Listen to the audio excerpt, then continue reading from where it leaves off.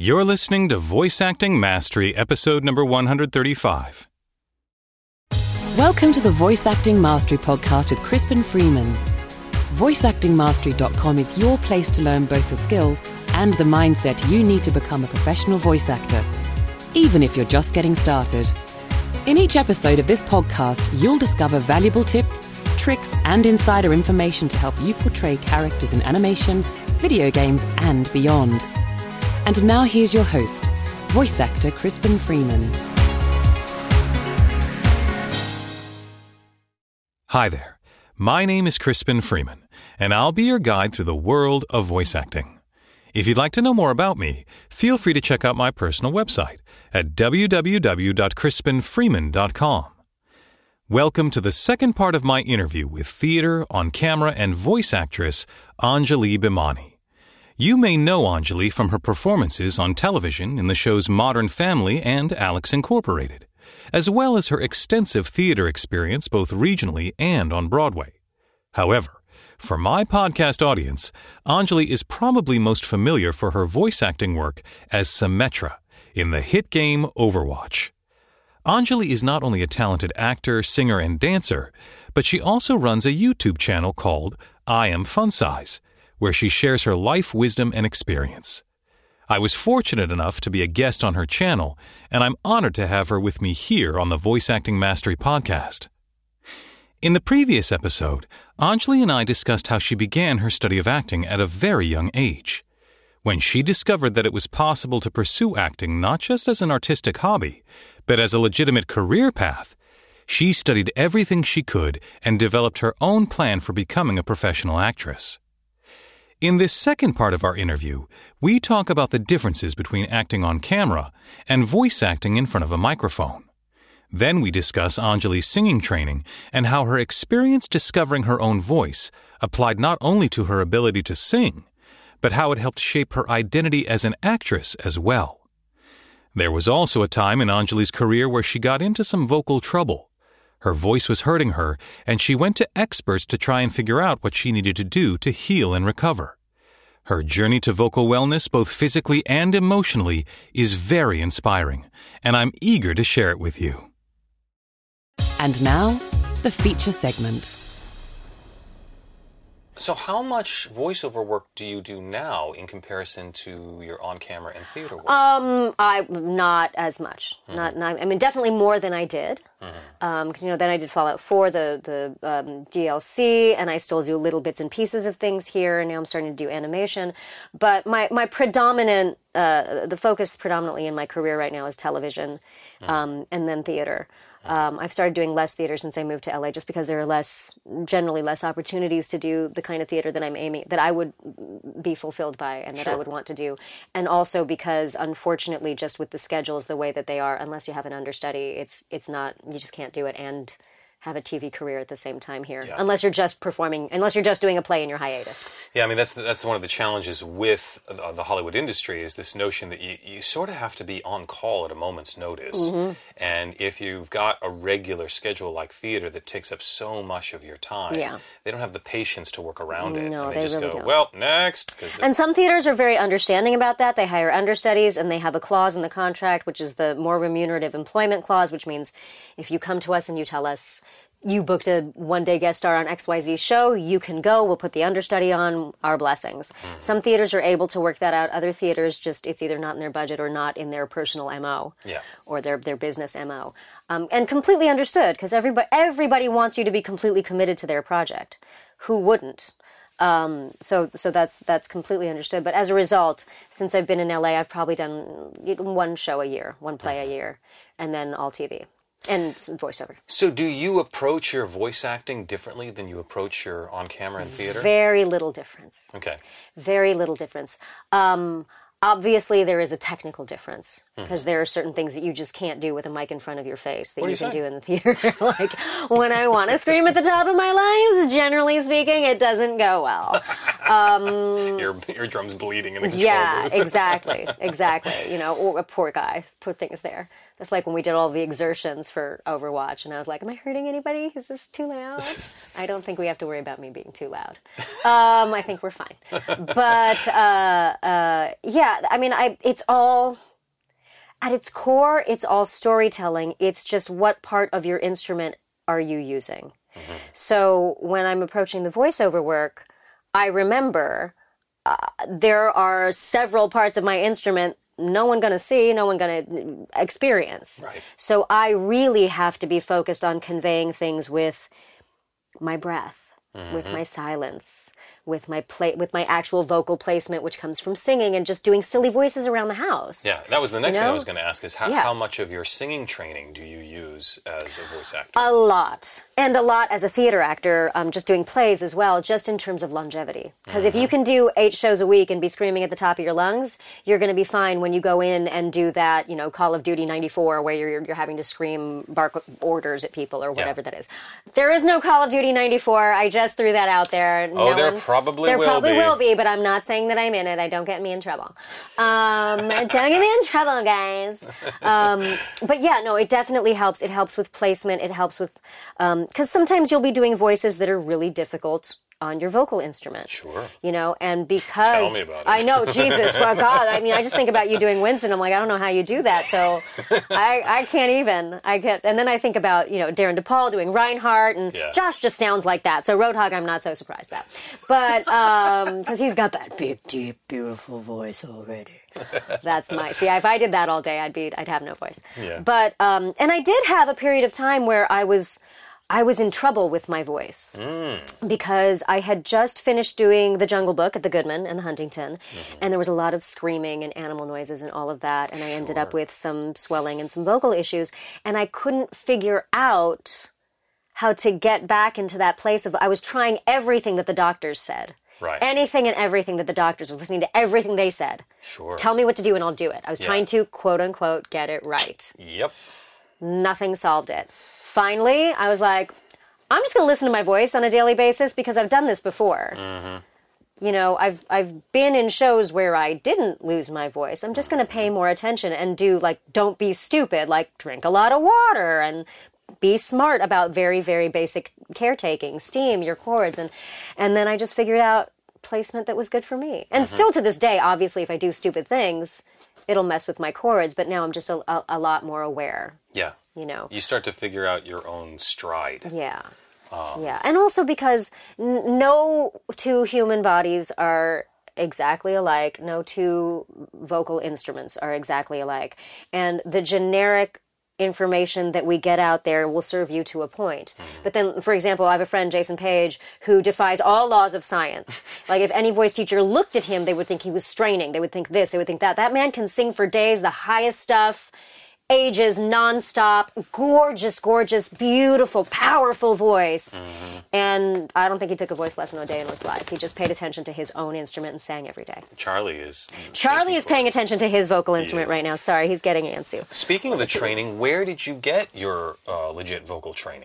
Well, I studied at Northwestern with a voice teacher there because my minor was in music theater. Because, my backup was in music theater. I'm going to do theater, but for a backup, I'm going to get a degree. I'm going to get a certificate in music theater. That's good thinking. I was really planning there. I was like, I just want all of the things that say I can do my job. So I studied there, and then I just went to a variety of different private instructors all over. Probably the 2 that I stuck with the most. In New York, I studied with a man named Peter Van Derrick, who was teaching at NYU at the time. And then here in LA, I studied with a man named Calvin Remsburg, who is a legit opera dude, but teaches tons of musical theater people. Nice. And he was very bel canto style teaching. And then I stopped primarily because I was discovering that the way I was belting in his classes was not working for me. It felt painful, not because of what he was teaching me, but just because of the direction I was going, and I needed to step back from classes and get back to what is my voice, rather than waiting for this teacher to tell me what's right. Yeah. And even now, I'm still I'm a little wary and a little bit walking on eggshells a little bit as I'm finding my own personal voice, because again, studying for so many years and wanting to be in musical theater, there was very much a sense of I want my voice to fit what they want, rather than I'm doing this for me, this is my voice. Yeah. Now I have the luxury of doing that because I have enough of a career that the music stuff I'm not dependent on it. Sure. And I'm not dependent on the next music theater gig or the next concert or anything. You're okay, buddy. Charlie wants to sing. Charlie's a very good singer. I'm sure. So now I'm much more private about it, about my singing, because I'm so like, I got my fists up and I'm like, don't anybody tell me how to do it. I'm going to do it myself. And apparently I'm going to sound like Mr. T. I'm going to do this my way, and I'm going to sound how I want to sound. And again, my beloved is a musician and a producer, and he always wants to help. And I'm like, let me do it my way first. And then you can give me information when I tell you. But not yet. Stop talking. And I'll usually do it in that voice so he understands that I'm not yelling at him, but I'm very serious. That you're a member of the Rugrats. That I'm apparently 7 years old. So but even that sound that I just made right there, I credit my singing training with being able to know where to put that and being able to slip into it. Yeah. Because I understand nasal resonance versus, feeling it somewhere else versus lowering your larynx to make the sound fuller, or all of those different technical things that you then forget about. Once you've spent years and years and years learning them, you're like, oh, that's just another tool. Yeah. That's not quote unquote right. That's a tool for my toolbox.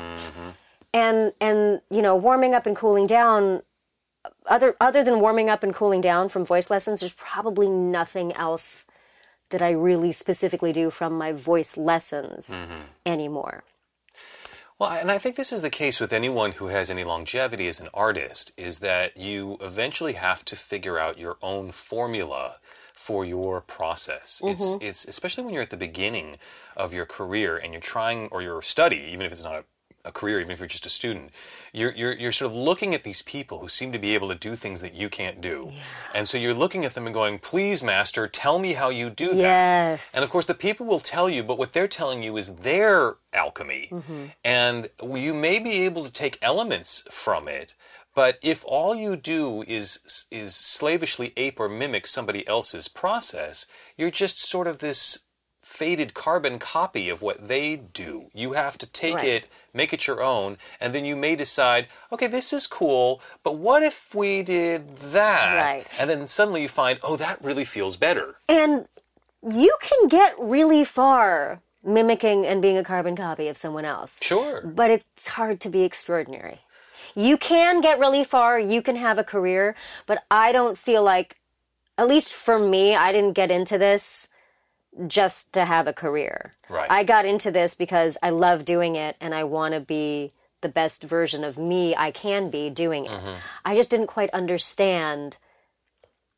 I didn't understand that precisely what made me not like the people I admired was what would eventually make me unique and extraordinary along the way.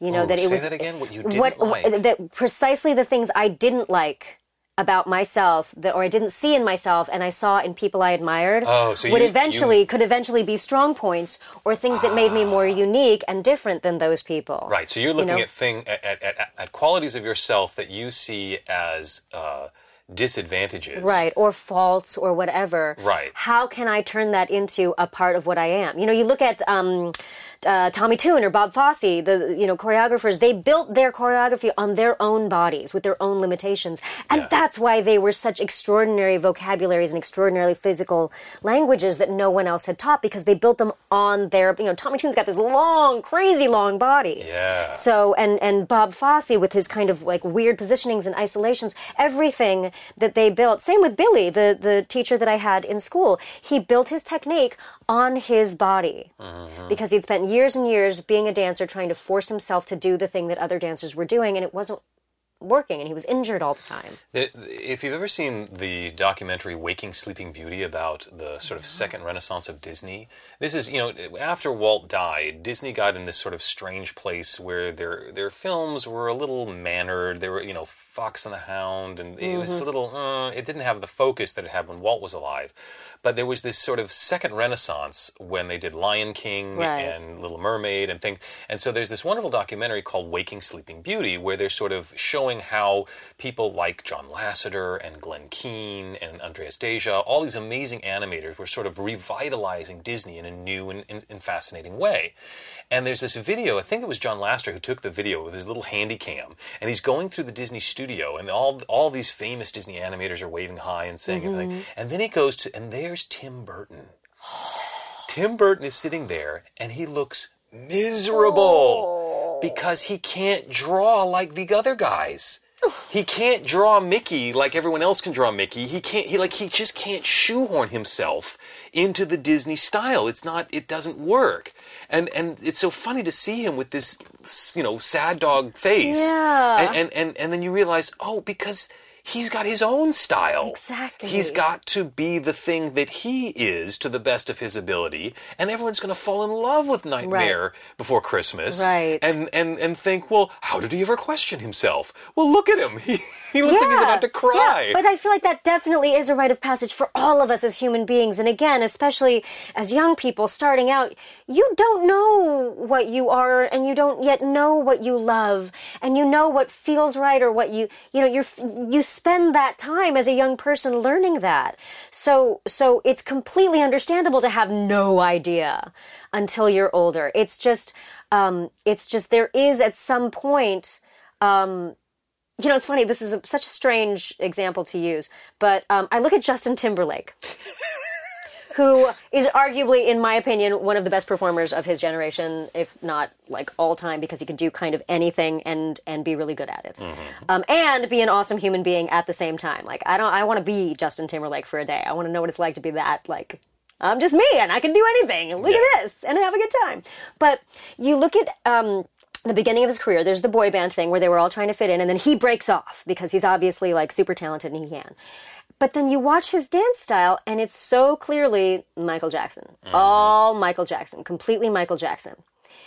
And then you see him start to morph into his own thing.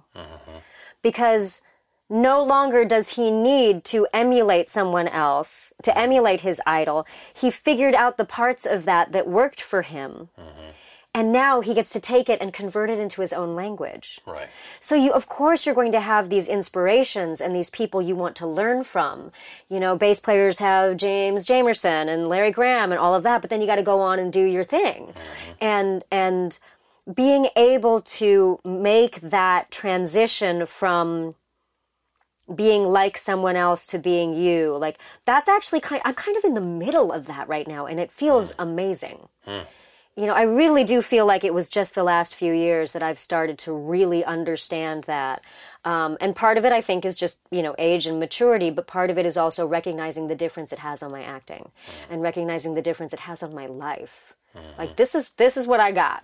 Yeah. I can make it the best that it can be, but I'm never going to be 6 feet tall. I'm never going to be blonde. Well, I mean, I might be, but I'd look like the Indian Tina Turner. But like, I'm never going to be a certain set of other things. Yeah. But I am going to be all of these things. So what can I do? Yeah. What can I do with it? And that's when it starts getting fun. It's like thinking of your money not as, I only have this much money and I can't spend anymore, versus I have this much money. How do I spend it? You can feel the same way about $5. I mean, you can feel two completely different ways about the same amount, $5. Yeah. What can I do with it? Or, I can only do this. Right. It's just a mindset, and I'm having a lot of fun doing it. And it's bearing out in a lot of great ways. That's awesome. Yeah, and I mean, life is good. Good. Life is good, and surrounded by really beautiful artistic. Like, if there's one other thing that I think that I know has had such a huge difference in my life is in the people I spend my time with and the people I allow into my head, because sometimes the people that I spend the least amount of time with also happen to be some of my best friends, but they are in my head all the time because they drop these nuggets of knowledge and confidence and support. And just having good people around who hold the bar high for you, but don't judge you for your failures. But they hold that bar high. They're not just kind of accepting all the time no matter what you do, they're like, yeah, you screwed that up. Like, yeah, you sucked at that. So how are we going to do better? Yeah. Like, having those people who love you but expect you to like step up, that's been really, really special too. Yeah. Without being negative, which is very easy in this business to find too. You will always find someone to commiserate with about anything. It's very easy to find people who will tell you all the reasons you can't do something. You find the people who are like, okay, how are we going to do it? And you found your people. Yeah. That's the difference between a main character in a film and an action hero. A main character says, what's wrong? And an action hero says, how do we fix it? Yep. Yeah. That's a great way to look at it. What about a main character who's an action hero? That's there you go. That's the action hero. So I want to change gears for a little bit and go back to the sort of beginning. Yes. Because so many of my audience are maybe at the beginning of their voice acting career, and they may be curious about those sort of initial steps, both psychologically and in terms of your practice, how you got started in this. It sounds from your description that you sort of came out of the womb ready to perform, let's put on a show. Sort of. I mean, here's the funny thing.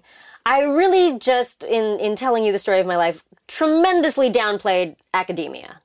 Okay. Because growing up, it was all about, and not because of my parents, I don't know where I got this. Maybe it was because my brother, who is like this amazing, extraordinary, brilliant human being, and I just wanted to be him with long hair. And so, like, it was, for me, it was all about A. He's older, yeah. He's older, yeah. He's older. And he's just one of the How much greatest human beings. 4 years. 4 years old, yeah. So that's an interesting difference, right? Like, 2 years, you're butting heads all the time. 4 years, you're like thick as thieves. Gotcha. He's also, though, again, like, I never understood girls being like, I hate my older brother. I'm like, my older brother's dope. Like, he takes me well, I didn't say dope back then. I say it now. But he just took such good care of me and cared so much and would help me with things that I was struggling with and give me advice and tell me tough love things that my parents wouldn't tell me, but in a loving way. Like, he's perfection. He's just everything you could ask for in a human, let alone an older brother. But I wanted so much to, like, I got to be a good student like Anish. I got to do this. I got to do this. And so it was the combination of that and my own desire to be loved and to please and to, if I get good grades, it means I'm a good girl. And so... and he wasn't a performer. No. He played music. He played piano and he played in the band and stuff. But he was by no means going in, and that was never a thing that he wanted to do. But I had that, crazy, dramatic side and emotional side, but at the same time, I was so incredibly academically driven. Just super, super academically driven, which is why it took all the way to high school to be like, oh, wait, this is actually like a thing that I could do for a living, because I was just focused on classes, and in order to get to do the acting, I will take these extra classes and do these extra things on the side. So as long as you satisfy the academic expectations that you had internalized from the ether, who knows, that would give you the permission then to pursue the performing, which you were passionate about since first grade, right? I mean, I enjoyed doing it. I don't think I recognized, again, that I was, like, passionate about but like, even book reports I turned into, like, 4-act plays, and you should see my Gandhi from 6th grade. That was amazing. I did a book report in 6th grade, dressed as and speaking like Mahatma Gandhi, complete with bald wig. Like, it was a feat. I still have pictures. See, that wasn't my thing. Like, I didn't have that at all. Wow. I was such a shy child that I almost got pushed into the spotlight. And so the notion of being in first grade and getting up in front of people and doing, that's just that wasn't a part of my psyche. You know what I think, actually, and this is such a strange thing to recognize now, one of the things that actually served me in that sense was that I was in a predominantly Caucasian neighborhood, and I was the only Indian kid at my school. So I was automatically other. There's two ways that can go. Sure. You can desperately try to fit in, or you can admit that you stand out.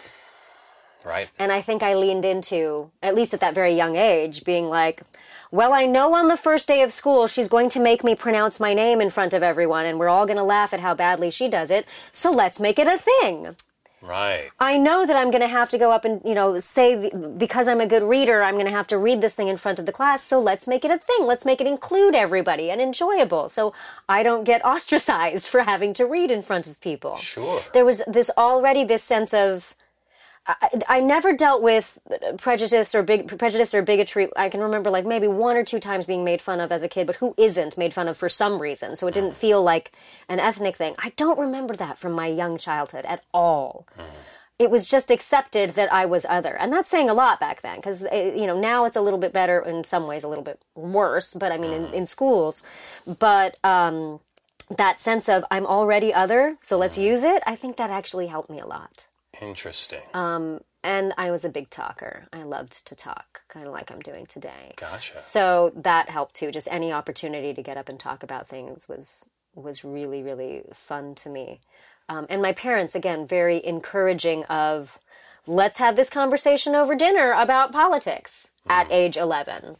Let's have this conversation. They were very, very much wanting to hear what I thought about things and treating me in terms of my opinions and beliefs as an adult.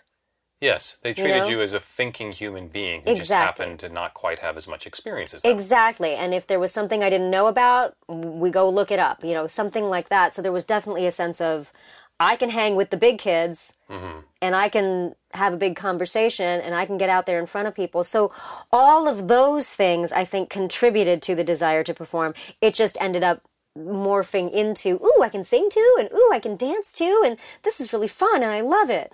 And because your parents obviously were very focused on academic achievement, but it also sounds like they had a great appreciation for artistic expression. Absolutely. So the two were not exclusive. No, not at all. I mean, there was definitely a sort of silent understanding that your grades come first. Sure.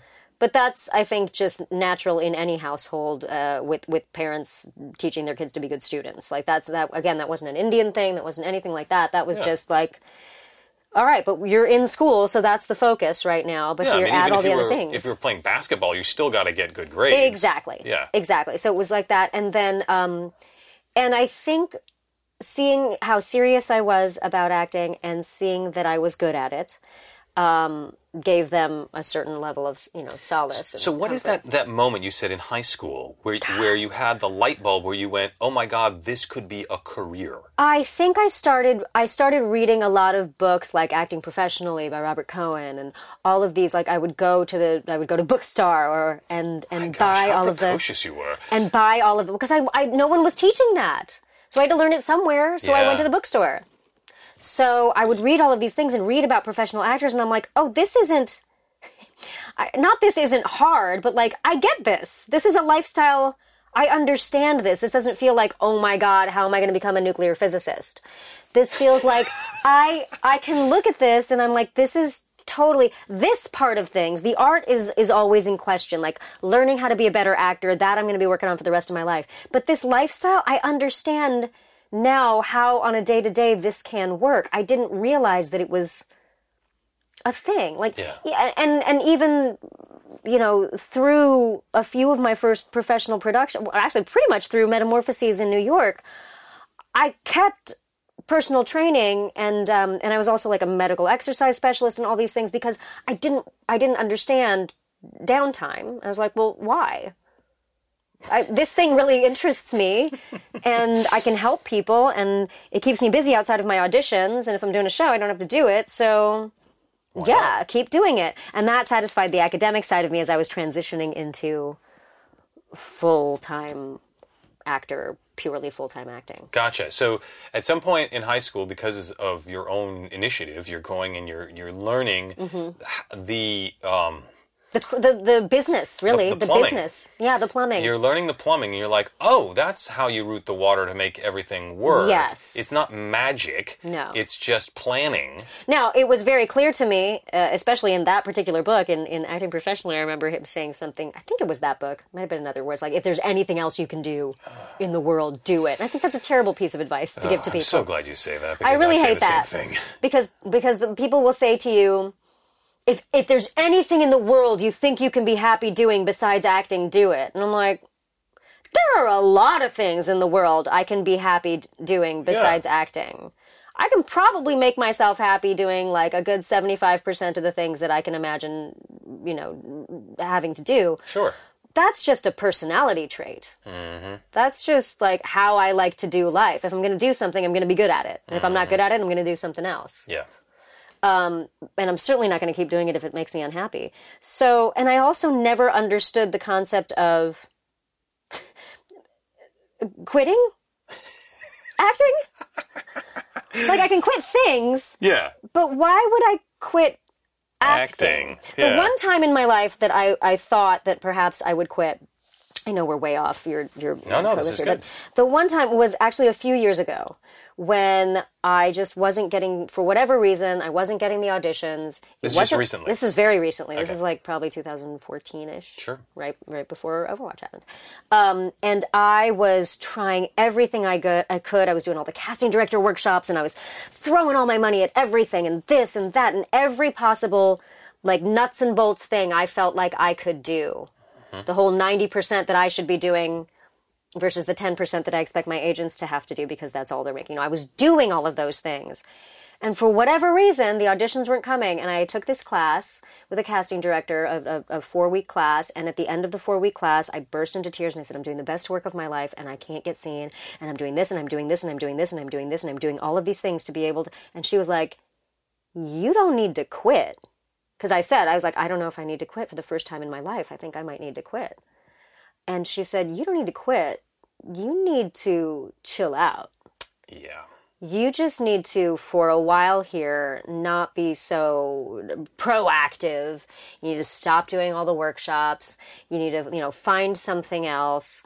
And that was at the same time when I talked to my manager. And she sat me down, and when we were having lunch together, so we were already sitting down, and I told her that I think I want to quit, and she said, some people, I would say, if they were feeling that way, if they needed to take a break, go do it, do whatever you need to do, and decide if you want to come back to acting. You're not allowed to quit. You're too good. Tell me what we need to do to make this okay.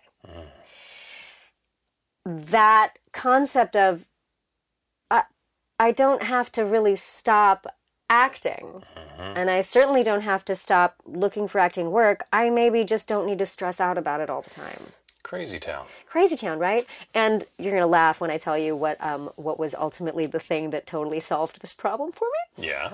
I started driving for Lyft. Interesting. So I couldn't figure out any kind of side gig, fun thing that I wanted to do that just fit all of the, conditions that I wanted it to. And I have a Prius, and I always drive my friends around town, so I was like, I don't like going to bars for social stuff and whatever, and my man was on tour, so we weren't spending, he was away, and I was like, I'm just going to drive other people around in my car. Yeah. And I'm going to turn on an app, and then when I turn it off, I'm going to stop, and I'm going to meet people, and it'll pay for, some groceries or whatever. Mm-hmm. And it was so fun. Wow. And so freeing. Yeah. I was getting to talk with people and have conversations about things all, just crazy. I remember meeting this guy who was a DJ and a neurosurgeon or was training to be a neurosurgeon, was studying to be a neurosurgeon.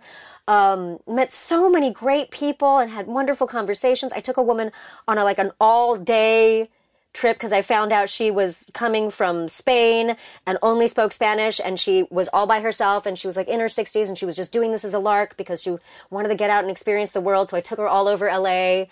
Wow. and gave her a tour in Spanish and everything. So it was so freeing because I was doing something that made a little money. Yeah. So that helped because very rarely can you press a button in the acting world and then shut off a button and be like, I just made some money. Yeah. But you can do that as a Lyft driver. Yeah. Or any one of these, gig economy things. So I did that for 6 weeks, and my whole mindset changed. Fascinating. Because anytime I was starting to stress out about I should be doing this thing, I should be doing that thing, I'd be like, just turn on the car. Yeah. Just do this. Yeah. See how that works. And it just shook things up. It reminds me of when they talk about Harrison Ford being a carpenter. Yep. And having a place to go. so that you're not so precious about every single thing that's coming. One of the best pieces of advice I ever read was, I don't know if I read it or I got it, but whatever, that I ever got, and I still remember it to this day when I'm planning my auditions, is make sure you have something to do after your audition. Make sure you make a plan to go out to lunch with a friend or work out or something. Good. Yeah. So that's because you will second guess yourself. Yeah. Well, and also because then the audition just becomes one of those things you're doing that day. Yes. Rather than this is the focus of my entire life for the next 24 hours or 48 hours. Right. And I've seen people do that. God, I remember reading in one book where they said you should treat every audition, putting yourself together for every audition you go on like you're going to the prom. And I was like, oh my God, if I put that much pressure on myself, I'll like spontaneously combust in the room. Yeah. No. It needs to be just like, this is part of my day to day. Yeah. Now, it took me a long time to explain this to my mom because she would always ask me about like, oh, how did your auditions go? Or tell me what auditions are going on. I'm like, well, Mom, like, I don't want to. Not I don't want to, but like, I don't ask you about like, tell me about all 40 of the patients you saw today. Because it's just a matter of course. And I wanted her to think of it the same way. She goes to the office and sees patients. I go to the office and audition. Yeah. And then, ideally speaking, sometime after that, I go to the office and do the job. Right. And that's more fun to talk about. Yeah. But just that kind of, when so much of your job is auditioning, you kind of want it to be a day-to-day thing. You want to care about it and be passionate about doing your job well, but I can't put that kind of pressure on myself anymore. No, and a lot of people don't understand that because how often do they interview for jobs? And so they take a lot of focus interviewing for that job. We interview for jobs multiple times a day. Yes. Although, again, for most of my career, it was not that many auditions, so I can understand why I would put more focus on it. And I am saying most of my career. This is not like I've been booking a ton of work, but it's not because I've had a million auditions. Yeah. I've been very lucky in terms of my booking ratio, but there will be long periods of time without an audition, and I need to be the person to cultivate whatever I need to cultivate in between those to know that I'm ready for the audition, but I'm not desperate for the audition, and I've got something to do afterwards. Yeah. That's really good. That's really good because the not getting precious about it. It's the thing that you were talking about when we were talking about hang on tightly, let go lightly, and not worrying about the outcome. It was the thing that I learned from archery because I actually taught archery for a while. And archery is an interesting exercise because unlike other exercises that involve a sport or a racket or a sword or something, there's this notion that in order to get the result, you have to exert, right? You have to swing the racket or swing the sword or swing the baseball bat. In archery, you have to let go, right? You put all this effort into the preparation, but then if you sort of jerk to shoot the arrow like you would jerk to swing a sword, you'll totally go wide. You'll totally miss. So in archery, you have to do this thing, and then you have to breathe and let go. Oof. And the easier you let go, the straighter the arrow flies. Yep. And it's amazing to me that notion of quiet centeredness, the peace that it's that thing where they say, oh, so and so makes it look so easy. It's because they found that quiet space to be able to do it. Now, before that quiet space are tears and sweat and blood and everything else to build up the skill, the strength, the fortitude, the focus. But when it comes time to do the thing on that level, it takes you. The dance dances you, the song sings you, the scene acts you, and then you don't want to be precious about it, because all you're going to do is your ego's just going to squeeze the life out of it. It has to be its own thing. And that letting go is what you're constantly chasing. And great work can be done if you're not in that perfect sweet spot. Sure. It's just when you find that sweet spot, you're like, oh, that's the performance that I loved. I might have 7 shows that week where I was completely in my head, but they're still great performances to the audience, so I can't take that away from them. Yeah. But when you're chasing those moments of it's right. It all feels right. And that great combination between tension and relaxation, that is definitely, again, just learning about you, learning about your own instrument, your own psyche, because your psyche as an actor is your instrument. Your brain and your crazy imagination, for better or for worse, that's your instrument. Emotional hygiene is one of the most important things an actor can be good at. I call it emotional hygiene. I don't know what other people call it, but yeah, it's because your emotions are your currency. Yeah, and if you are afraid that your emotions are going to take you over, if you are not figuring them out in your day-to-day life, then how can you expect it to feel safe to quote unquote go there when you're performing? I trained a lot with a bunch of actors who worked with the Suzuki company of Togamura, and I worked a lot with the Saratoga International Theater Institute, and they told a famous story about Suzuki-san, who was the director of this very crazy theater troupe in Japan, and they were doing their version of King Lear, and they had a character, and I believe he was playing I can't remember if he was playing Edmund the Bastard or Edgar his brother, but he was playing one of those characters, and this actor was notorious. His personal life was the biggest soap opera. There was so much drama in his personal life. And then he would get on stage and do these characters, and they sort of came out tepid and bland. Yeah. And Suzuki at one point screamed at him and said, "Your personal life is so dramatic and exciting, and your acting is so flat and boring. Can't you just reverse that?" Yes. And honestly, there was a point in my own life where I was like, oh, crap. I was about to say something completely different. Yeah. I now get it. Like, I can use my creative powers for the powers of evil or for the powers of good in my own life. I'm going to put all the drama on the stage. I'm going to put all the drama in there because I don't actually enjoy it anymore in my home life. Yeah. I find it unnecessarily tiring. And I think as a younger person, I may have craved it, but that's when I didn't realize that was controlling my art too. And that all of that drama that was getting sucked out of me, then I would go on stage and not be able to give anything. Rather than, everybody looks at Meryl Streep and sees how amazing she is, and that woman is so incredibly well-balanced and has a happy family life, and then you look at her on screen doing anything, and she's so vulnerable, and she's so present, and that, having that balance, it's not about quote-unquote being happy, specifically. No, I like your term emotional hygiene. Yeah, I know that because I am a more emotionally available person in all circumstances, I need to be more careful. Like, if I had bad teeth, I would need to brush them more often. I need to be more careful making sure that I'm taking care of myself emotionally. That's part of why I Am Fun Size, my series came about, because I do have all of these little tricks that I've figured out for myself that work to help take care of my own heart and help take care of my own psyche.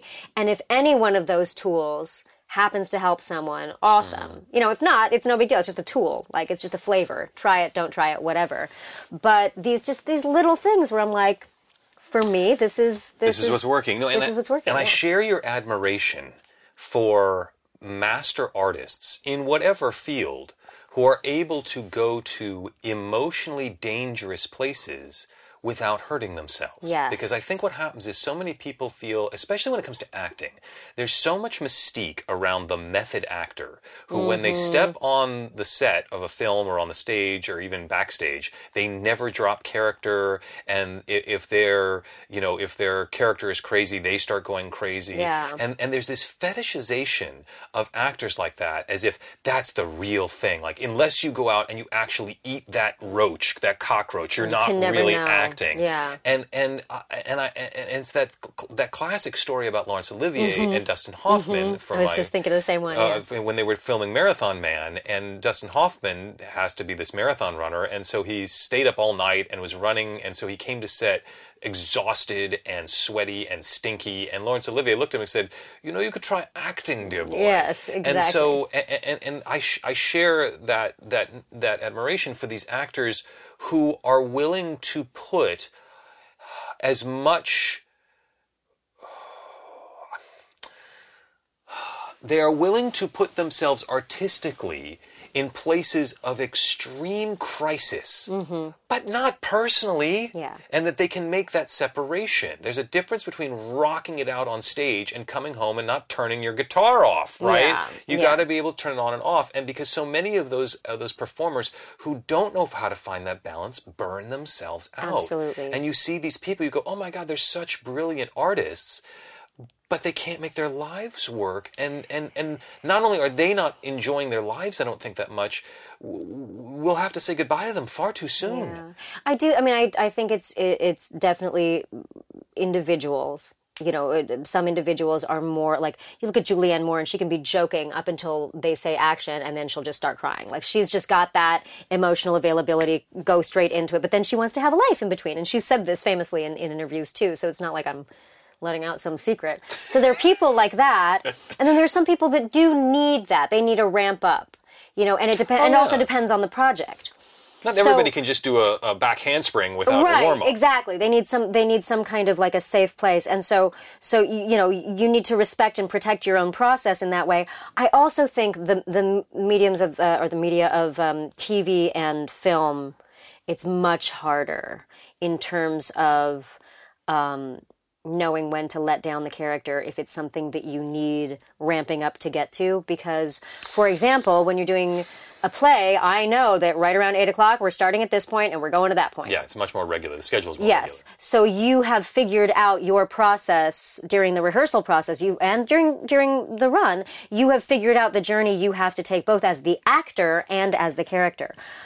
TV, you're shooting out of order. Film, you're shooting out of order. You don't know how long you're going to be on set. You don't know when they're getting to your scene. You don't know if they're going to get what part of your scene. You don't know if you're going to have to start with the hardest scene. Yeah, you don't know if you're going to have to start with the hardest scene of the day or switch the scene because of weather or whatever.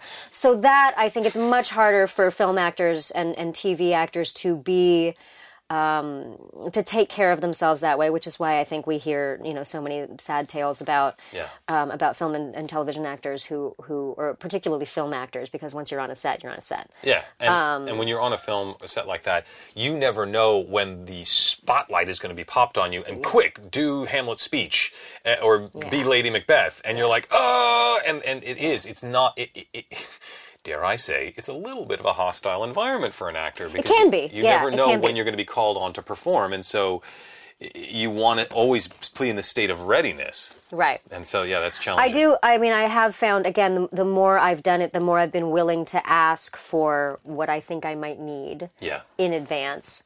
Like if I know there's a particularly emotional scene coming up, I'll talk to the first AD or the second AD and be like, can you guys just give me, it seems like 30 minutes out or whatever, because I'm not even going to touch that shit until I know we're 30 minutes out. Yeah. Or something like that. And then, of course, you have to deal with whatever actually happens. Mm-hmm. But, and there are also directors who are tremendously understanding of take all the time you want to get to where you need to get to, because we're going to have the camera on and we're going to catch it as soon as you get there. Do what you need to do. But you never know. I mean, there's I feel, and maybe it's because theater is my first language, I certainly feel like I need to have more trust of my TV, film, and voiceover directors than I do of my theater director. Because when I'm doing theater, I kind of have a pretty good sense of like, okay, like I see the big picture around me. I see all the actors around me. I am seeing sort of a mirror image-ish of what the audience is seeing. So I know what this looks like. And theater is an actor's medium. Yeah. But eventually the director has to hand the reins over to the actors. Right, but I also know what the finished product is going to look like on every night and whatever, essentially. Yeah. Essentially. When I'm doing TV, I don't know what the edit is. I don't know I don't necessarily know what exactly, I know what the shot is, but but when we're doing voiceover, I don't know what they're necessarily hearing in the booth, if I'm on cans or not. So there's a tremendous amount of trust put in the production crew and the creative team. Yeah. That I don't necessarily feel like I absolutely have to have. I love to have it with my theater directors, because it just makes it so much more fun, and then I have to do less work, putting on my director hat or whatever while I'm acting. But yeah, the trust level needs to be high in order for it not to feel like a hostile environment. Yeah. I love Anjali's term, emotional hygiene. It's a very useful term to describe an emotional mindset that I've always felt was important for an actor to develop if they wanted to have longevity in their career. Unlike most traditional jobs, an actor must tap into their own emotional life in order to apply their artistry. While a doctor, lawyer, or banker would probably rather go to work happy than upset, their jobs don't usually require them to put themselves into emotionally dangerous states in order to do their jobs effectively. In fact, such traditional professionals are often expected to assume a calm and even-tempered attitude while at work. We as actors, however, are often called upon to put ourselves in emotional danger on a regular basis. We might need to cry out in pain on an operating table, scream in anger on the battlefield, or weep with sorrow at the loss of a loved one, all in the same recording session. Delving into those deep feelings and portraying them believably requires both courage and emotional hygiene. If you throw yourself into these titanic emotional states without the confidence that afterwards you can calm yourself and come back to a safer, more relaxed emotional state, then acting becomes like diving into really deep waters without having adequate swimming skills. You can feel like you're drowning emotionally. It is no fun to work yourself into an emotional frenzy for a character, only to find yourself without a lifeline back to being yourself. Acting can often bring up subjects that might trouble or disturb you.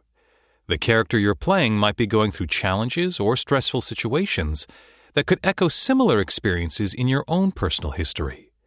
If so, then it's vitally important to try to make some sort of emotional peace with these experiences so that you can play pretend as a character without reviving past traumas. Your mind often cannot tell the difference between something you vividly imagine and something you actually experience. So if you're going to play pretend in dangerous emotional waters, it's important to make sure that you won't feel overwhelmed. Do whatever you need to address your feelings in a safe and responsible way so that you can approach any acting situation with confidence. Next time, in the third and final part of our interview, Anjali shares with us her advice for aspiring voice actors. She also talks about what inspired her to start her I Am Fun Size series of videos on YouTube. So much of what she wants to share with her fans and fellow artists is about how each of us can be more ourselves and find happiness and satisfaction along the way.